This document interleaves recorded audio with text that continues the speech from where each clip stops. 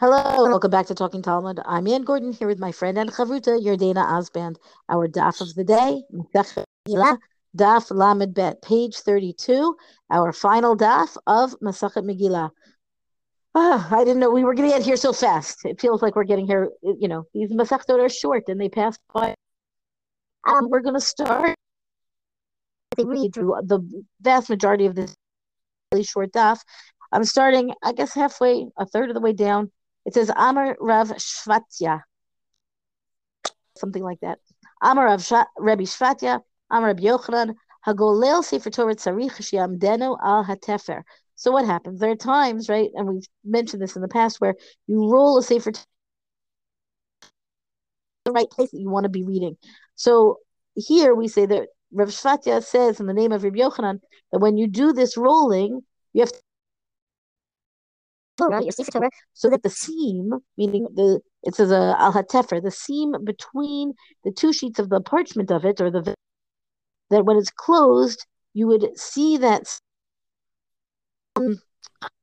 between the two rolls of the scroll, right? Meaning you want to make sure that if anything is, I don't know, if the Torah scroll itself is mishandled in any way, that it would quote unquote tear. It wouldn't tear. It would rather be at the seam, and then it would tear in that from the thread or whatever, as opposed to actually tearing the text of the scroll. This is like a little bit of a complicated action on a very simple principle, right? We just don't want to tear the words of the Torah. But to get it to work out that way all the time, I imagine is a bit of a challenge. Amar Rav Shvatya, Amar Rabbi Yochanan, Hagolel Sefer Torah gololomi b'chutz ve'ein gololomi b'fnim. And likewise, Rav Shvatya again quotes Rabbi Yochanan. He says, when you roll that Torah scroll, and you're going from one section to another, you make sure that you're rolling from the outside to the inside, meaning so that you have the rollers. Let's see if I can visualize this well enough. Picture the Sefer Torah on the shulchan, right, on the table, and so that you have both of the rollers are going to be parallel to the person who's standing there, meaning instead of being the reader, you're standing on the other side, the perpendicular side, to roll it, right? And you pull it, you pull it towards yourself, and you don't roll it from the inside. What would that mean? If you're rotating from the inside, you'd be taking that roller that's near you, and you'd be kind of pushing it away from you. And you don't want to do that, because if you do that and you mess up, then the whole thing is going to slide off and end up on the floor. I mean, like, in the worst case scenario, right?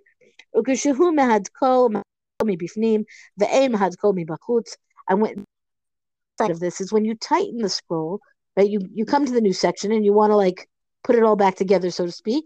You tighten it from the inside, meaning you roll the roller, the Eitzei the wooden handle thing that's nearer to you, and you don't do it from the outside, meaning you don't pull the roller that's far from you, because again, you don't want to like lean over the text of the Torah and block out the words, right? And then it's considered like it's not polite. You want that text to be able to be seen. Okay, we have another statement. Amar Rav Shvatya, Amar Rabbi Yochanan, the same citations here. It's all the same topic, give or take. So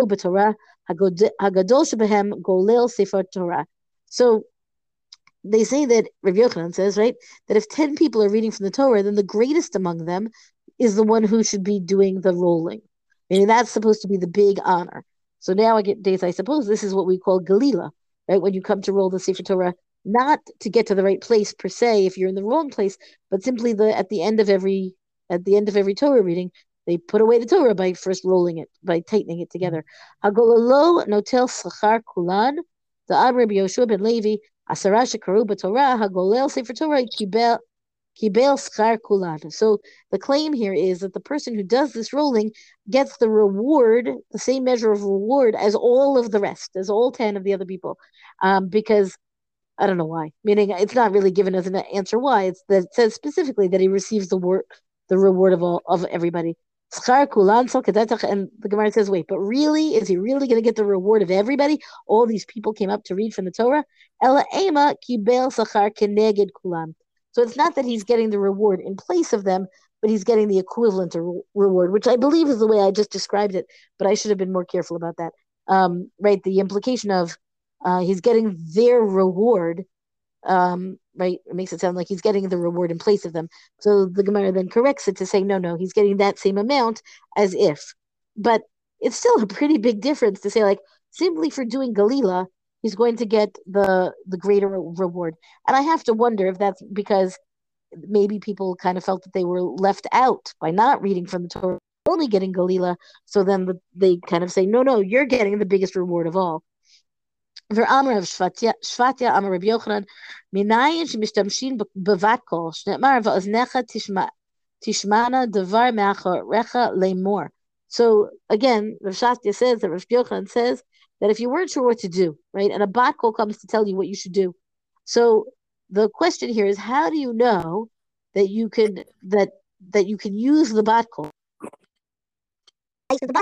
And so we've got a verse here.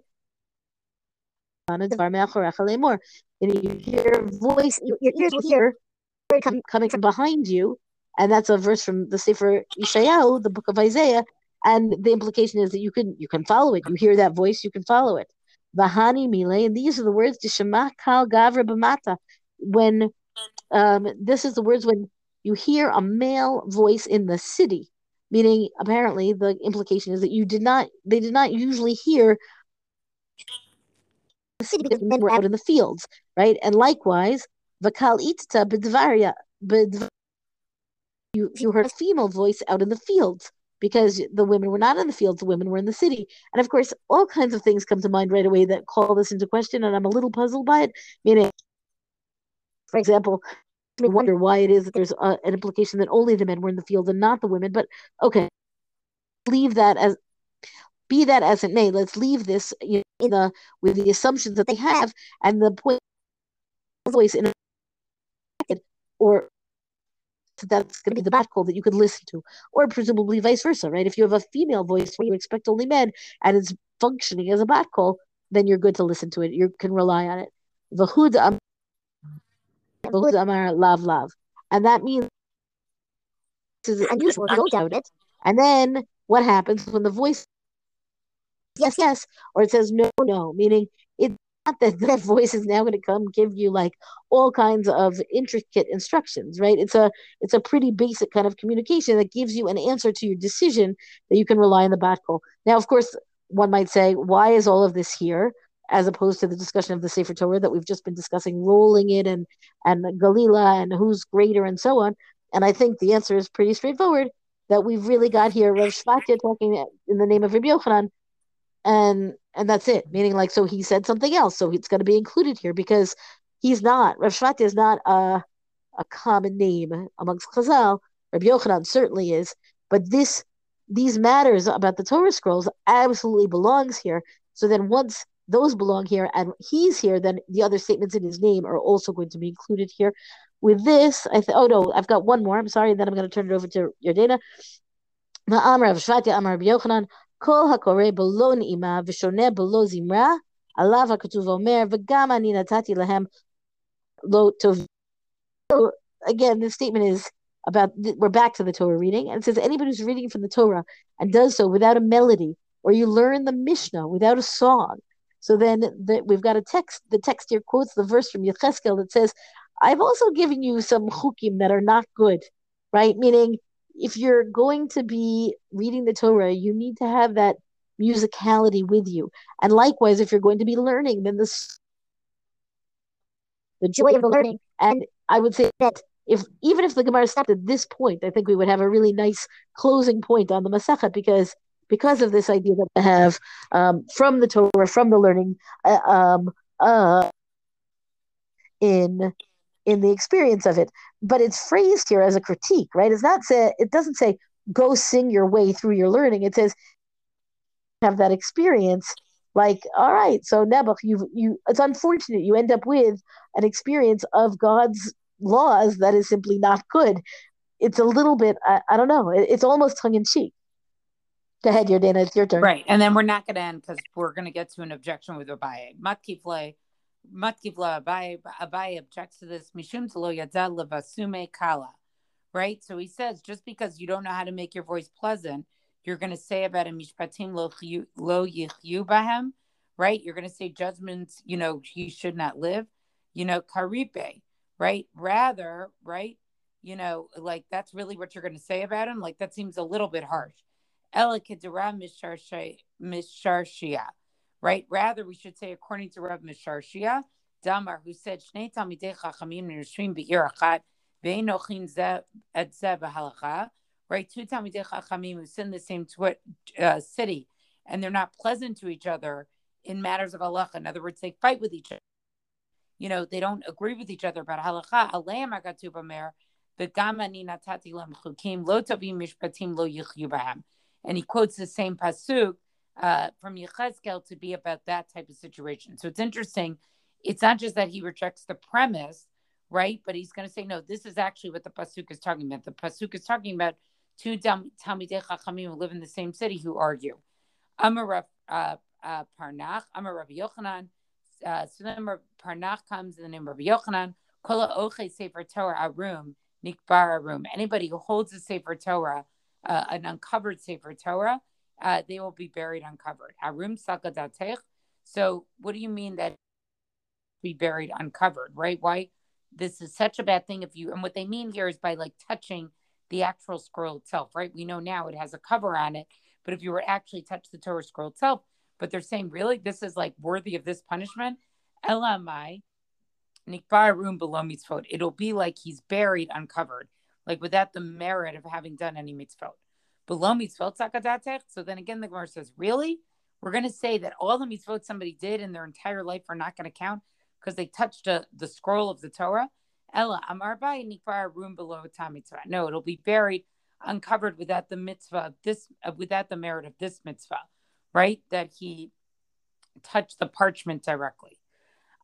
Yanai, berets Rabbi Yanai, Rabbi Yanai, the son of Rabbi Yanai Saba, of the elder. Mashmei Rabbi Yanai Rabba. So it's Rabbi Yanai, son of Rabbi Yanai, the elder, said in the name of Rabbi Yanai, okay? Mutav tigalel hamit pachot ba'al yigalel sefer Torah. It's proper that the cloth of the Torah be rolled around the scroll, right? And one should not roll the Torah scroll itself. And then finally, they just conclude with this. Right? Daver Moshe Moedei Hashem El Bnei Israel, quoting this pasuk from Vayikra, chapter 23, verse 44, which ends much of the reading that we do on the holidays, particularly in Pesach and Sukkot. Moshe declared to the children of Israel the appointed seasons, the Moedim of Hashem, mitzvatan shiyu korinotan kol echad bizmana. So what we learn from this is everybody needs to read, or you have to read the Torah portion that relates to this in its appointed time, right? Tana Rabbanah Moshe tikein lahem liYisrael sheyu sholim v'dershim b'nei shel yom, right? That this brisa teaches that Moshe made sure that the Jewish people would basically discuss the halacha that had to do with the day. Hilchot Pesach Pesach. So when it's Pesach, we should talk about the halacha of Pesach. Hilchot Atzeret B'Atzeret, the halacha of Shavuos, and Hilchot Chag B'Chag, and the halachot of Sukkot on Sukkot.